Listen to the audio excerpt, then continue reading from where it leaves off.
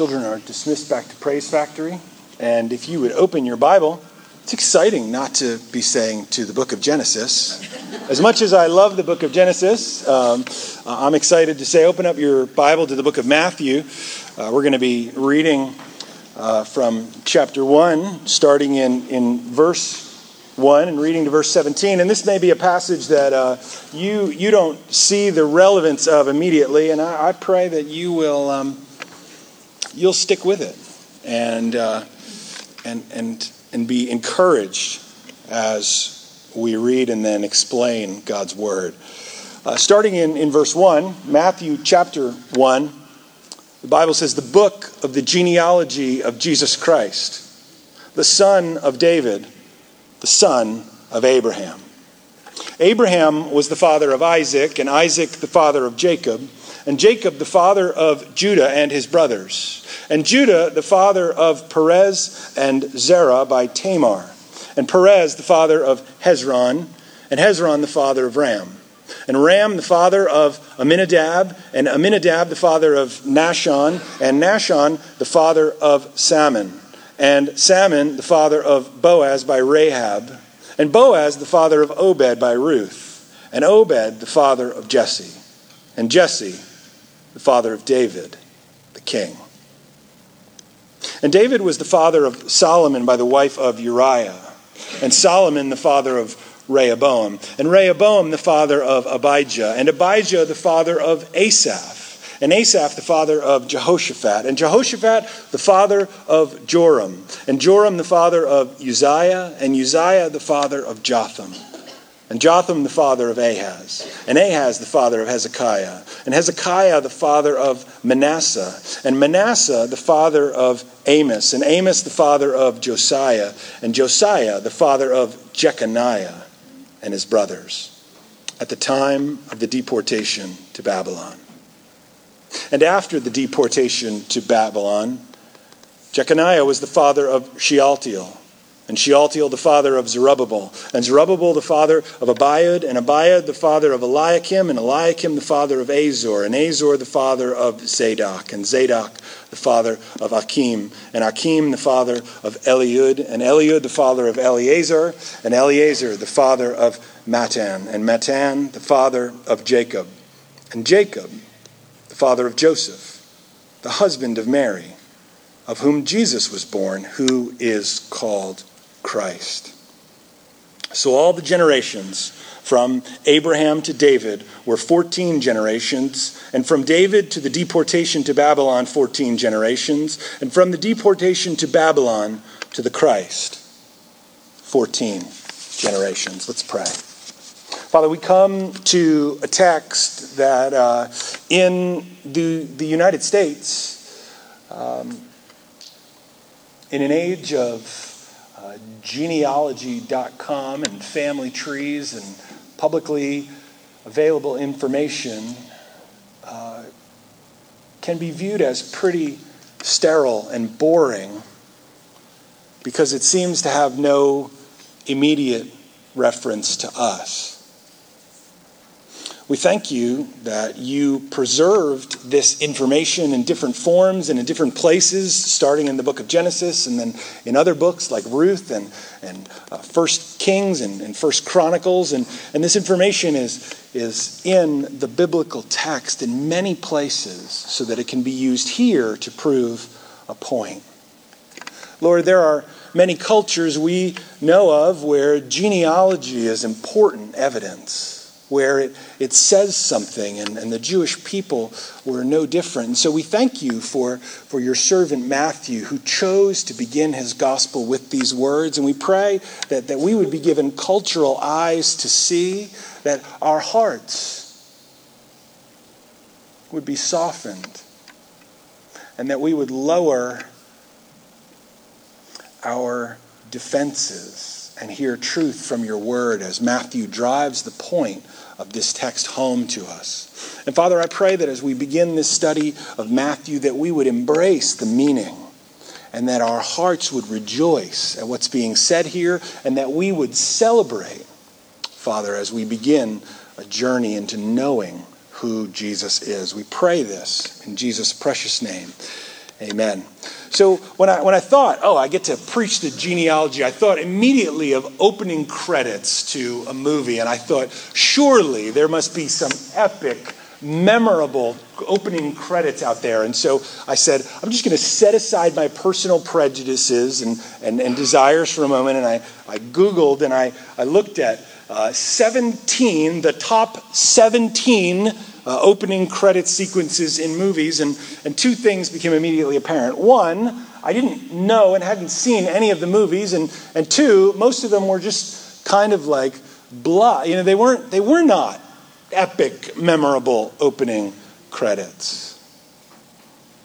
But if you had the blessing to be able to go into the theater in the 1970s and to be there the first time those stars showed up on the screen, and then the yellow words that said Star Wars. Epic opening lines. We don't even know what that text says. I mean, I don't. Somebody out there, if you've got it memorized, you are a geek of epic proportions. You exceed me. But those words are so iconic, that scrolling yellow text. You know that what's coming next is the Star Wars story.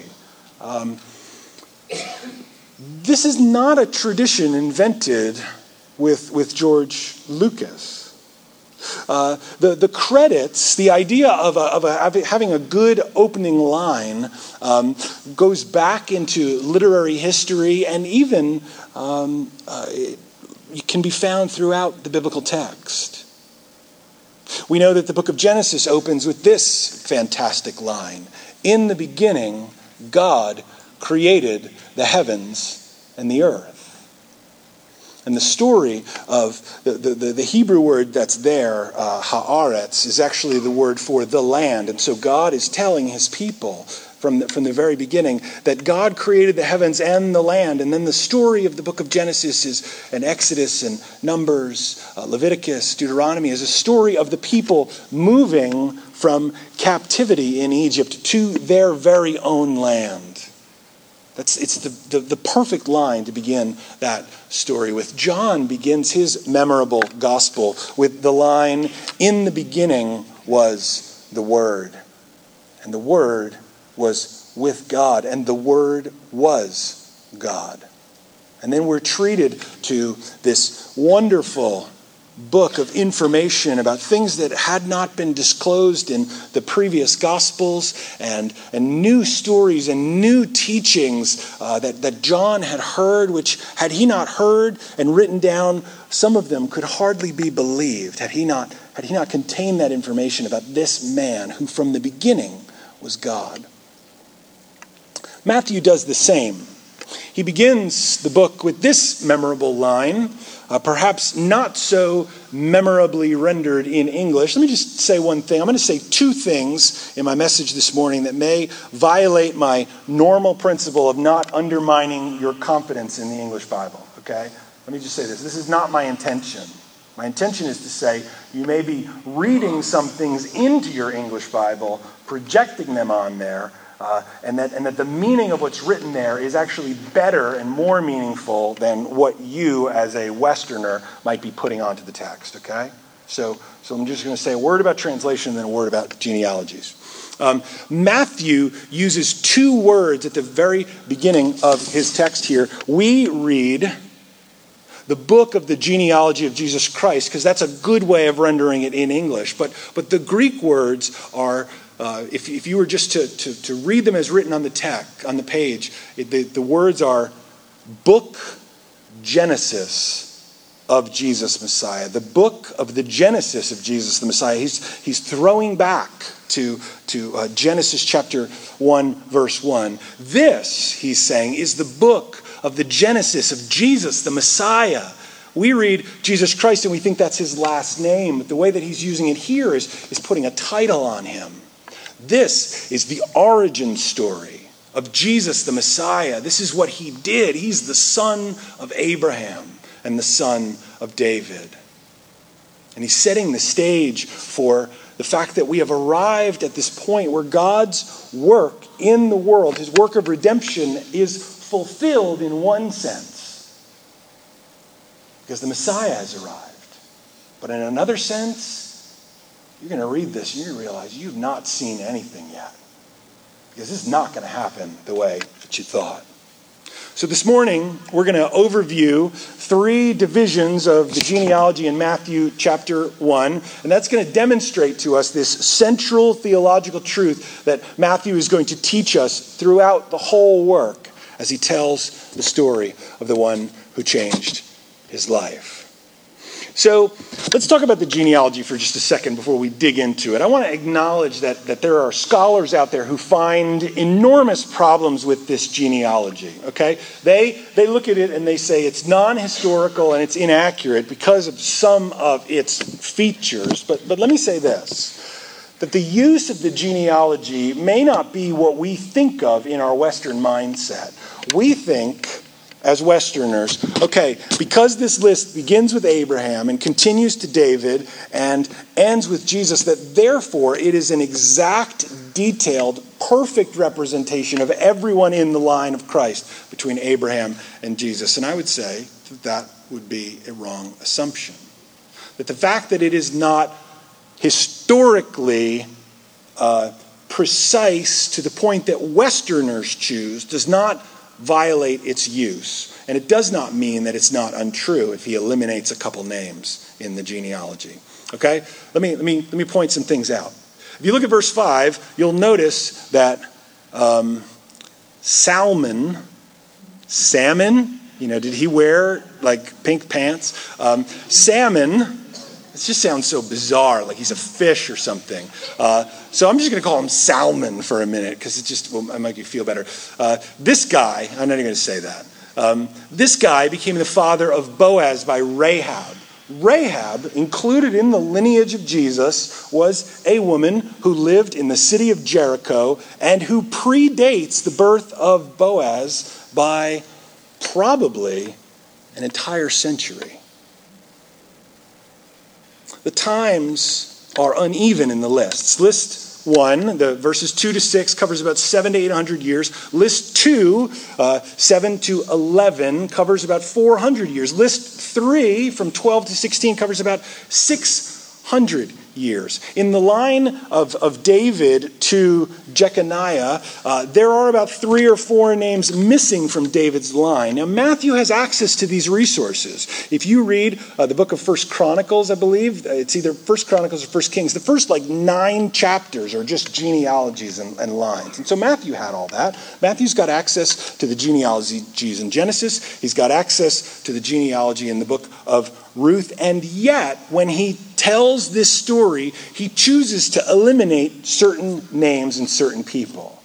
Now, it is very possible that reading that Perez became the father of Hezron immediately in its use in the Greek language means that this guy is that guy's dad. But it is also equally accurate in Greek to say that this person is this person's father. Okay? And mean that they're their great-great-great-grandson. Okay? Does that make sense? They didn't have the term grandfather per se. You just knew that they were in their lineage. Now think about it. If I were to say to you this morning that in my opinion, the great presidents in the United States, please don't judge me here politically, I'm just coming up with some names. If I were to say George Washington, Abraham Lincoln, Eisenhower, and Reagan, right, you don't assume what people might assume who are looking back at that list thousands of years later. They might think, oh, the United States has only had 4 presidents. Right? Because I named them all together. But you know, because you have all the cultural information loaded in your brain, that there's distance between those people. You just fill it in. And you think, oh, he's surveying, because you have all the information. And so when Matthew presents this list here, what he's making is not necessarily some kind of sociological point or some kind of statistical point, like these are all of the names between Abraham and Jesus. What he is making, this is what I'm going to argue for now as we move on, is a theological point. The information's accurate. All of these people are in Jesus' lineage. And so we can say that this is an accurate list. But you will find places where a name or 2 or 3 have been eliminated and taken out of the genealogy. Because Matthew is demonstrating something to the people. He's proving something to them. His shaping might seem to some to be deceptive, but I would say that's not true. I would say the information is accurate, and Matthew is shaping and forming the information for the reader because that's what good writers do. He has an agenda, and in some sense he's signaling his agenda right from the very beginning by editing the genealogy. He's saying to the people, this is the one we've been waiting for. This is the one. This is the Messiah. And I'm going to present to you the first piece of evidence here in verses 2 through 16. He's here, and I will prove it. He has found us, and we have seen him, and he found me, and I want you to find him too. I believe that's what Matthew's doing here, and I'll talk about what his theological point is close to the end. So let's look at the first set of names here. And we're not just going to go through the names and be like, this guy, this guy, this guy, this guy, this guy. I want to just kind of hit the high points here. We see in verses 2 through 6, from Abraham to the great nation and the king. We have in this section, starting in verse 2, beginning with Abraham, we have the slow and at times undiscernible progress of God as this family grows and becomes a great nation. We start with Abraham, Isaac, and Jacob, and that group goes down into Egypt and becomes a multitude. They're brought out by God, and they are miraculously delivered. They're given a law at Mount Sinai, and then under the leadership of Joshua, they enter in and conquer the land, and they begin to settle it during the period of Judges. And following that, we move into the period of the monarchy, of David's reign. Now you'll notice in that list that there are 4 women's names. Actually, the fourth woman, her name is mentioned at the beginning of the second set. I think this is interesting as well because you can tell that he's not sticking to a formula. He's presenting particular names for a particular reason. He doesn't need to include names of moms because he's not done that from the beginning. He's doing it. He's introducing where these women are in the lineage of the one he is describing for a purpose. Now, some people say that he is pointing out the fact that these women have dubious character. Okay? Tamar, the seducer of Genesis 38. Rahab, the woman of poor reputation in the book of Joshua.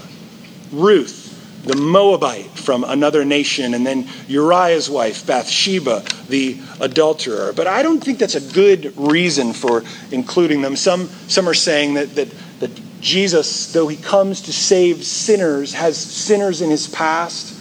I don't think that's the point of why he includes the women. I mean, the first name on the list, Abraham, he himself is a big sinner.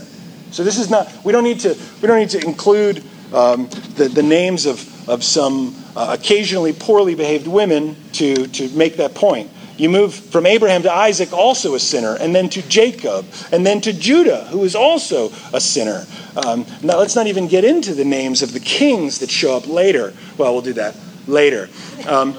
The 4 women, I believe, are there for another reason, and that's this. All of them are Gentiles. They're not direct descendants of Abraham. They are Gentile women who are drawn in to the family of God. Let me make the point that I think Matthew is making. This is a point Matthew is going to make in his gospel many times through different stories. Did you plan at any point in your life before you heard it to hear and believe the gospel?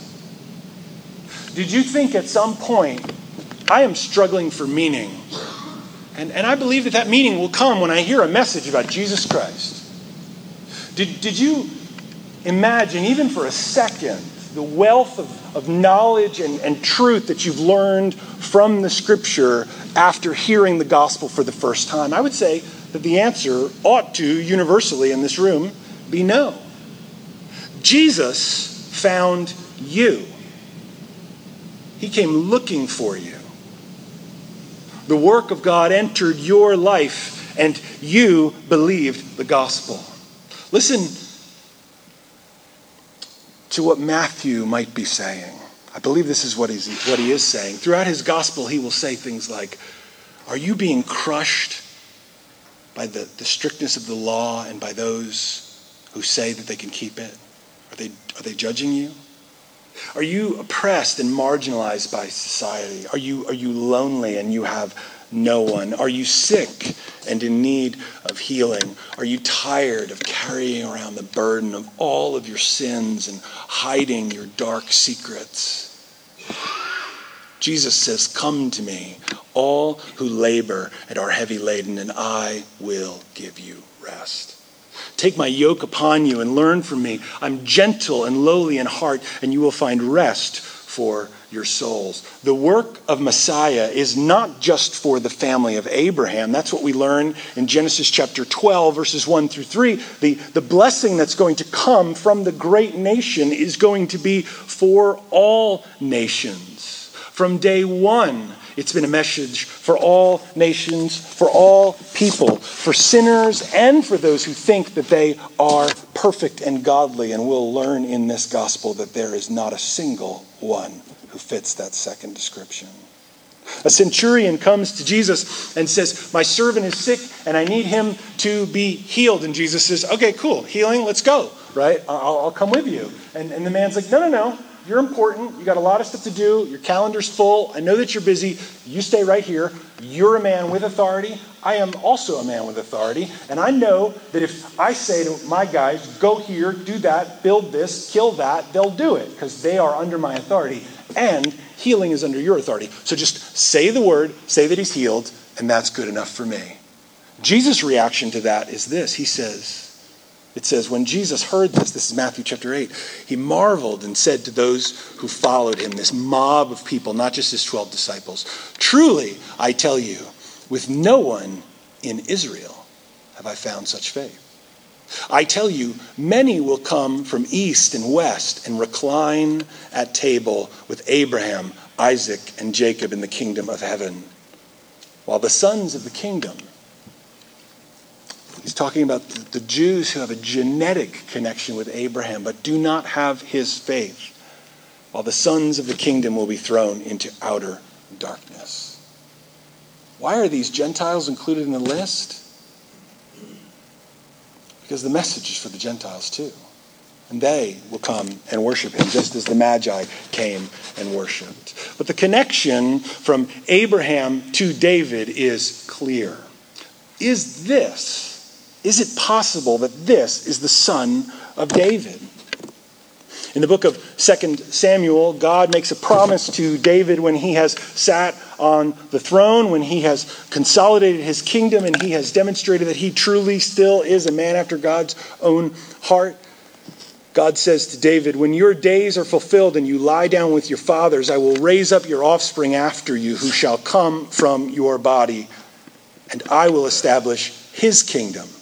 Now, many people might have thought that he was talking about Solomon here, and in a sense he is, because the verses 14 and 15 apply directly to Solomon and all of the other sons of David. But we learn in Genesis chapter 12, verses 1 through 3, that the offspring who will inherit the land and who will bless the nations is not Isaac, but some singular figure far off in the future, the anointed one, the Messiah. I will raise up your offspring after you, who shall come from your body, and I will establish his kingdom. He shall build a house for my name. I will establish the throne of his kingdom forever. And your house, verse 16, and your kingdom shall be made sure forever before me. Your throne shall be established forever. And so the people had wondered all down the history of the Jewish nation, when will that offspring come? When will we have a king like David again? Because none of them have been like him.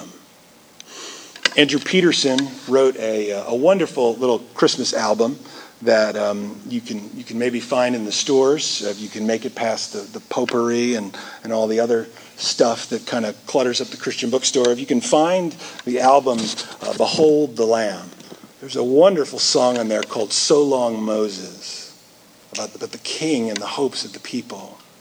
Describing David, Andrew Peterson has the people singing, "You were a king on a throne, full of power, with a sword in your fist. Has there ever been a king like this? Full of wisdom, full of strength. The hearts of the people are his. Hear, O Israel, was there ever a king like this? There was, but it lasted for just a glimmer, and none of David's sons were ever like that again. And that's what we see in verses 7 through 11. From the David being a king to the deportation, to the exile. What would David's successors do with David's kingdom? David builds a kingdom that's centered on the worship of the God who brought them out of Egypt. David's successors, Solomon, Rehoboam, Hezekiah, Manasseh, Jeconiah. These are names that at once have some sense of glory, like Solomon, but they also induce the people to sigh because Solomon filled the kingdom with idolatry because of his taking of many wives, and so he set up many places of false worship. And Rehoboam, through his foolishness, split the kingdom. And Hezekiah revealed his riches to the Babylonians in foolishness, and the Babylonians were tempted then to come and to destroy the kingdom. And Manasseh engaged in unheard of witchcraft. Jeconiah was so wicked that his name was expunged from the royal line. David's children would squander and waste his kingdom. They would destroy it as they wandered from fellowship with God. God brings the Babylonians to the land to destroy the kingdom. This is the part of the story that my Zambian students don't know anything about. Maybe you don't know anything about it either. This bothers them. I tell them what we're going to do is we're going to see God build a great nation in Act 1 of the Bible, and then in Act 2, he's going to bring the blessing from that nation to all the nations. And so I say, Act 1 has 3 scenes. In Act 1, we build a great nation, and they know that. David comes to the throne. But in scene 2 of Act 1, God destroys that nation. Why? Because of their wickedness. And the students are like, why is he doing this? That's this section that we're in right here. Verses 7 through 11. The nation falls apart. It is judged because of the wickedness of the people and the wickedness of the king. And as the glory of God in a vision lifts up from the temple and wanders through the city, making a very deliberate pass out of the temple and then through the city streets and then up the mountain and over, and the glory of God fades, the prophet Ezekiel hears that God has renamed the city, not the city that I love, but Ichabod, which means the glory has departed. As the temple is torn down, and as the Ark of the Covenant is carried off, and as the priests and the greatest of the people are led off in chains, the people realize that the sacrificial system has been destroyed and that the law is gone and that the promises are lost. It is over. It's over. And in the midst of this, Jeremiah makes a promise to the people. He says this, verse 4 of Jeremiah 29. Thus says the Lord of hosts, the God of Israel, to all the exiles who I have sent into exile from Jerusalem to Babylon, build houses and live in them, plant gardens and eat their produce, take wives and have sons and daughters, take wives for your sons and give your daughters in marriage, that they may bear sons and daughters. Multiply there and do not decrease. But seek the welfare of the city where I have sent you into exile, and pray to the Lord on its behalf, for in its welfare you will find your welfare. For thus says the Lord of hosts, the God of Israel, do not let your prophets and your diviners who are among you deceive you, and do not listen to the dreams that they dream, for it is a lie that they are prophesying to you in my name. I did not send them, declares the Lord. This is what the prophets were saying. Judgment is not going to last. God's going to redeem you. God's going to save you. You're going to go back to the land. It's just going to be a little while. Think about the assurance and the encouragement of the promise that's coming. Maybe you know what it is. Verse 10, for thus says the Lord, when 70 years are completed for Babylon, I will visit you, and I will fulfill to you my promise and bring you back to this place. For I know the plans I have for you, declares the Lord. Plans for welfare and not for evil, to give you a future and a hope. And you will call upon me and come and pray to me, and I will hear you. You will seek me and find me when you seek me with all your heart. I will be found by you, declares the Lord, and I will restore your fortunes and gather you from all the nations and all the places where I've driven you, declares the Lord. I will bring you back to the place from which I sent you into exile. The exile was crushing emotional pain for the Jews. They wrote in the psalm that they could not sing the Lord's song in a foreign land because everything was destroyed. They had been exiled from David's lineage. There was no Davidic king on the throne. They'd been exiled from the land. They'd been exiled from the temple and from access to God. And in their darkest, deepest fears was the realization that the people were not covered and that they were condemned in their sin. And all they had to expect was judgment from God because they could not offer their offerings. All was truly lost. But then 70 years later, the promises of God come true. And we see this in 12 to 16. From the deportation to the Messiah and to the kingdom. Zerubbabel, who's got a cool name that is great to say, leads the exiles back onto the land.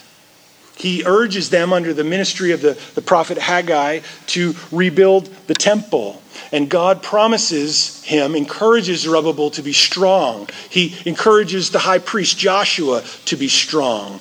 Be strong, Haggai 2:4 says, all you people of the land, declares the Lord. Work, for I am with you, declares the Lord of hosts. Even when it seems like all is lost, even when it seems like there is no forward progress in the plan of God, even when it seems like Jesus has been gone for 2,000 years, and when is he coming back?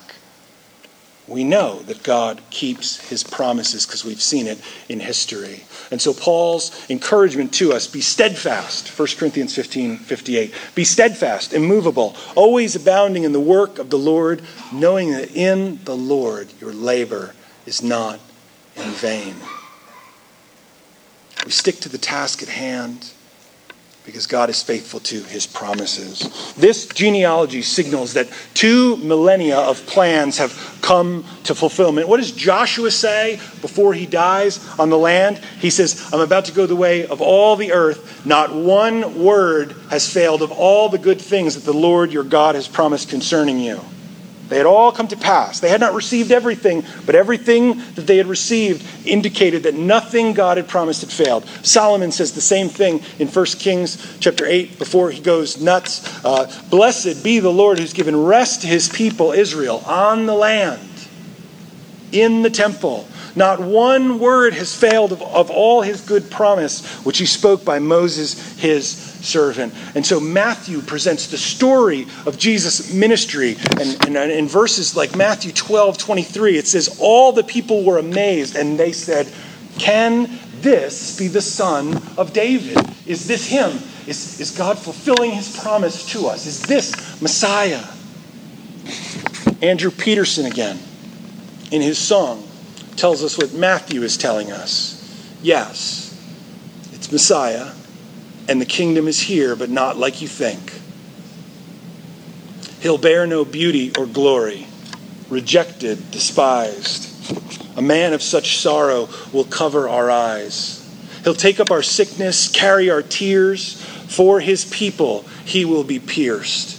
He'll be crushed for our evils, our punishment feel. By his wounds we will be healed. Matthew's telling them this is the one you've waited for. Wait until you see him and learn of him. You've been hungering for Messiah. You've been reading that psalm over and over again for hundreds of years, that as the deer pants for flowing streams, oh God, so we pant for you. Matthew 5:6, Jesus says, blessed are those who hunger and thirst for righteousness, for they shall be satisfied. And I believe Matthew is saying, this is the one, and you will see him and you will learn of him, and he will satisfy your soul. We can be sure, in part because of the genealogy, that God keeps his promises. He's kept his promise to David, and he's kept his promise to Abraham. And we can be sure that God acts in a way that's consistent with his character. But we can also be sure that his character is one that surprises. The story of the genealogy is of a nation built that includes Gentiles, which is kind of strange for the people who Matthew is writing to, but also of a nation built and then destroyed and then recovered. The strange twists of the plan in the inclusion of Ruth and Bathsheba and Rahab and Tamar are included to remind us that because though the story is fulfilling, the strange twists might not be over. We're gonna see almost immediately that Jacob, right, fathers Joseph, and Joseph is not called the father of Jesus, but he's called the husband of Mary, of whom Jesus was born, who's called the Messiah. The legal descendant of David adopts this boy, but he's not his father. God, the Father, is the father of this boy, because the man who's coming into the world as the son of David is God himself. This is a strange twist, and there's an even bigger one coming as we read through the story. You think that having a Messiah who has no paternity is a strange twist. Think about the fact that we go from the deportation to the Messiah, and the Messiah doesn't actually set up the kingdom. He goes to the cross. This is a dramatic change. This is not supposed to happen. Acts 2:22, this is what Peter says on the day that the church is born. Men of Israel, hear these words. Jesus of Nazareth, called Jesus here, because Jesus is a very popular name, the Greek form of the name Joshua. He's called Jesus of Nazareth because it's that specific Jesus. He's called Jesus the Messiah in this gospel by Matthew because there is and will in history only be one Jesus after this time. Peter says, Jesus of Nazareth, a man attested to you by God with mighty works and wonders and signs that God did through him in your midst, as you yourselves know. This Jesus, delivered up according to the definite plan and foreknowledge of God, you crucified and killed by the hands of lawless men. God raised him up, loosing the pangs of death, because it was not possible for him to be held by it. This is not an accident that Messiah goes to the cross. This is the definite plan of God. This is what Messiah is supposed to do when he comes, but none of us recognized it. None of us saw it. And so learn, Matthew is saying, as we go through the story. Be challenged. Remember how it came to pass that we are here in this place. And know that you must believe and receive in this Messiah, this Christ. You must have a part in him.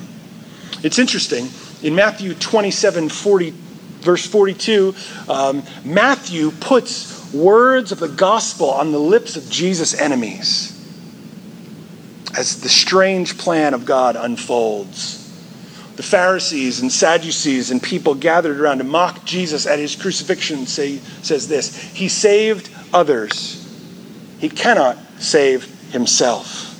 He is the King of Israel. Let him come down now from the cross and we will believe in him. But Matthew is saying, up to the cross, he has really truly saved none. This is how he saves at all.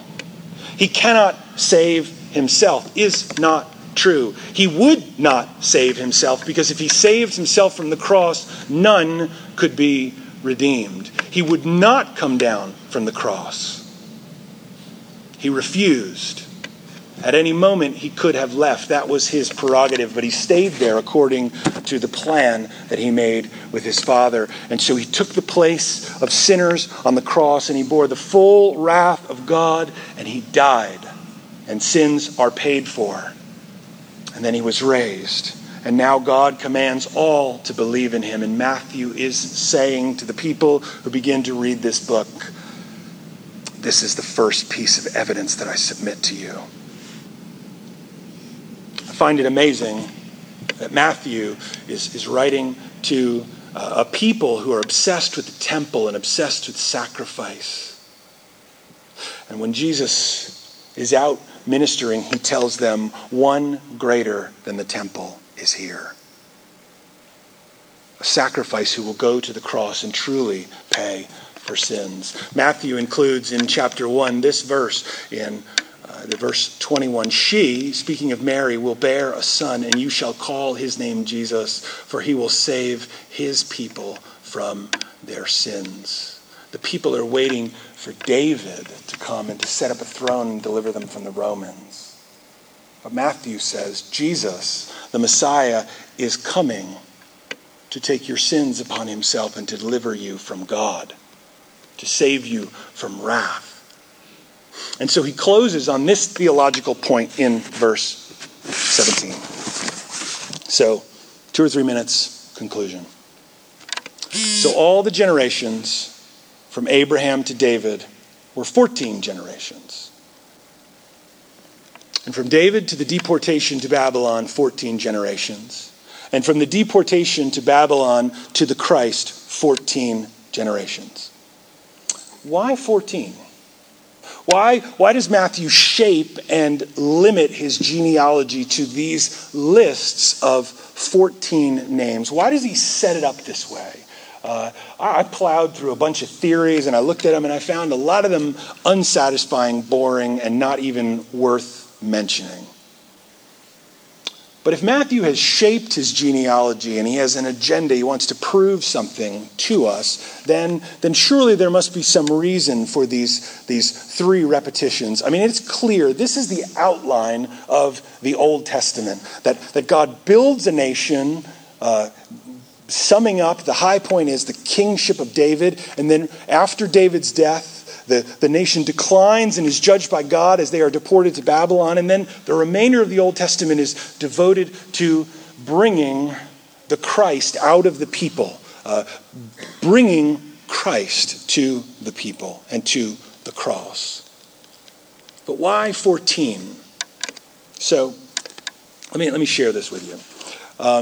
The best theory that I read is this. The Jews had no Arabic numbers like we have, right? We've got the number 1 to represent 1, but they did not have 1 to represent 1. And so what they did is they used their own alphabet. And the letters of the Hebrew alphabet arranged in order each have a numeric value. And so you look at the numbers, right, of the Hebrew alphabet and you try to figure out, like if you were going to write down, 141, you would write a certain kind of number of letters and you would say, oh, it represents this number. So the Hebrew letter Dalet has a numerical value of 4. And then the Hebrew letter Yod has a numerical value of 6. I said this wrong in the early service, and everybody was like, that doesn't add up. I've said 1,000 times I don't do math. So I fixed my mistake. The Hebrew letter Dalet has a numerical value of 4. And the Hebrew letter Yod has a value of 6. And if you take the letters Dalet, Yod, Dalet, 4, 6, 4, they add up to 14. Well, what does Dalet, Yod, Dalet spell? We translate those letters to English. It's DVD. And this is not a movie, right? If you throw the vowels in there, and there's no vowels in Hebrew, it says David. Jesus is the son of David. Matthew is saying, this is piece 1 of the evidence. I'm going to show you hundreds of pieces, all kinds of fulfillment. This is him. He has the pedigree. I'm going to show him to you. This is the son of David, and I want you to worship him. In the end of the gospel, after the teachings, after the miracles, after the cross and the resurrection, we have this tiny little epilogue where Jesus sends and tells his disciples through a witness, I'll meet them in Galilee, and they go. In Matthew 28, verse 9, it says, behold, Jesus met them and said, greetings. And they came up and took hold of his feet, and they worshiped him. And then in the tail end of the book, the last verses, he says, now you're going to take the message about me to all nations. Matthew says this is piece of evidence number 1. So the challenge as we close is this. Have you trusted in Christ as your Savior? Have you trusted that Christ is Messiah? Because Matthew is going to build an entire book on pieces of evidence that he is submitting to us, that the story that God has told for the first 2 millennia of the world, and the story that God has been telling for 2,000 years after that, is that Jesus is the fulfillment of all of God's promises. So my encouragement to you is to trust in Christ. And if you've not, to work through your doubts and your disbelief until you have trusted in him. Those who hunger and thirst for righteousness will be satisfied. Jesus satisfied Matthew, and he will satisfy you too if you believe in him. Let's close in prayer. Father, thank you for the opportunity to be here today. Lord, we lift up our hearts to you, and under the searchlight of your word and the Holy Spirit, perhaps you find doubt. Perhaps you find pain and struggle. Perhaps you find loneliness or isolation or unbelief. But I pray that our hearts would be stirred by the reality that there is a Messiah, there is a Savior, there is a Son of David sitting on the throne who says, "Come to me and I'll give you rest. Come to me and I'll satisfy. Come and find an object worthy of your worship. Come to me and I'll forgive you. Come to me and I will teach you how life makes sense." And we pray that our hearts would be drawn to him. I pray if there's anyone in the room who's not trusted in the Lord Jesus as Savior, Father, that you would draw them to yourself and that you would build them up and encourage them. And I pray for the rest of us, Father, who are at work in the church or not at work in the church, not at work in our souls, not attentive to your word, distracted and bothered by so many other things.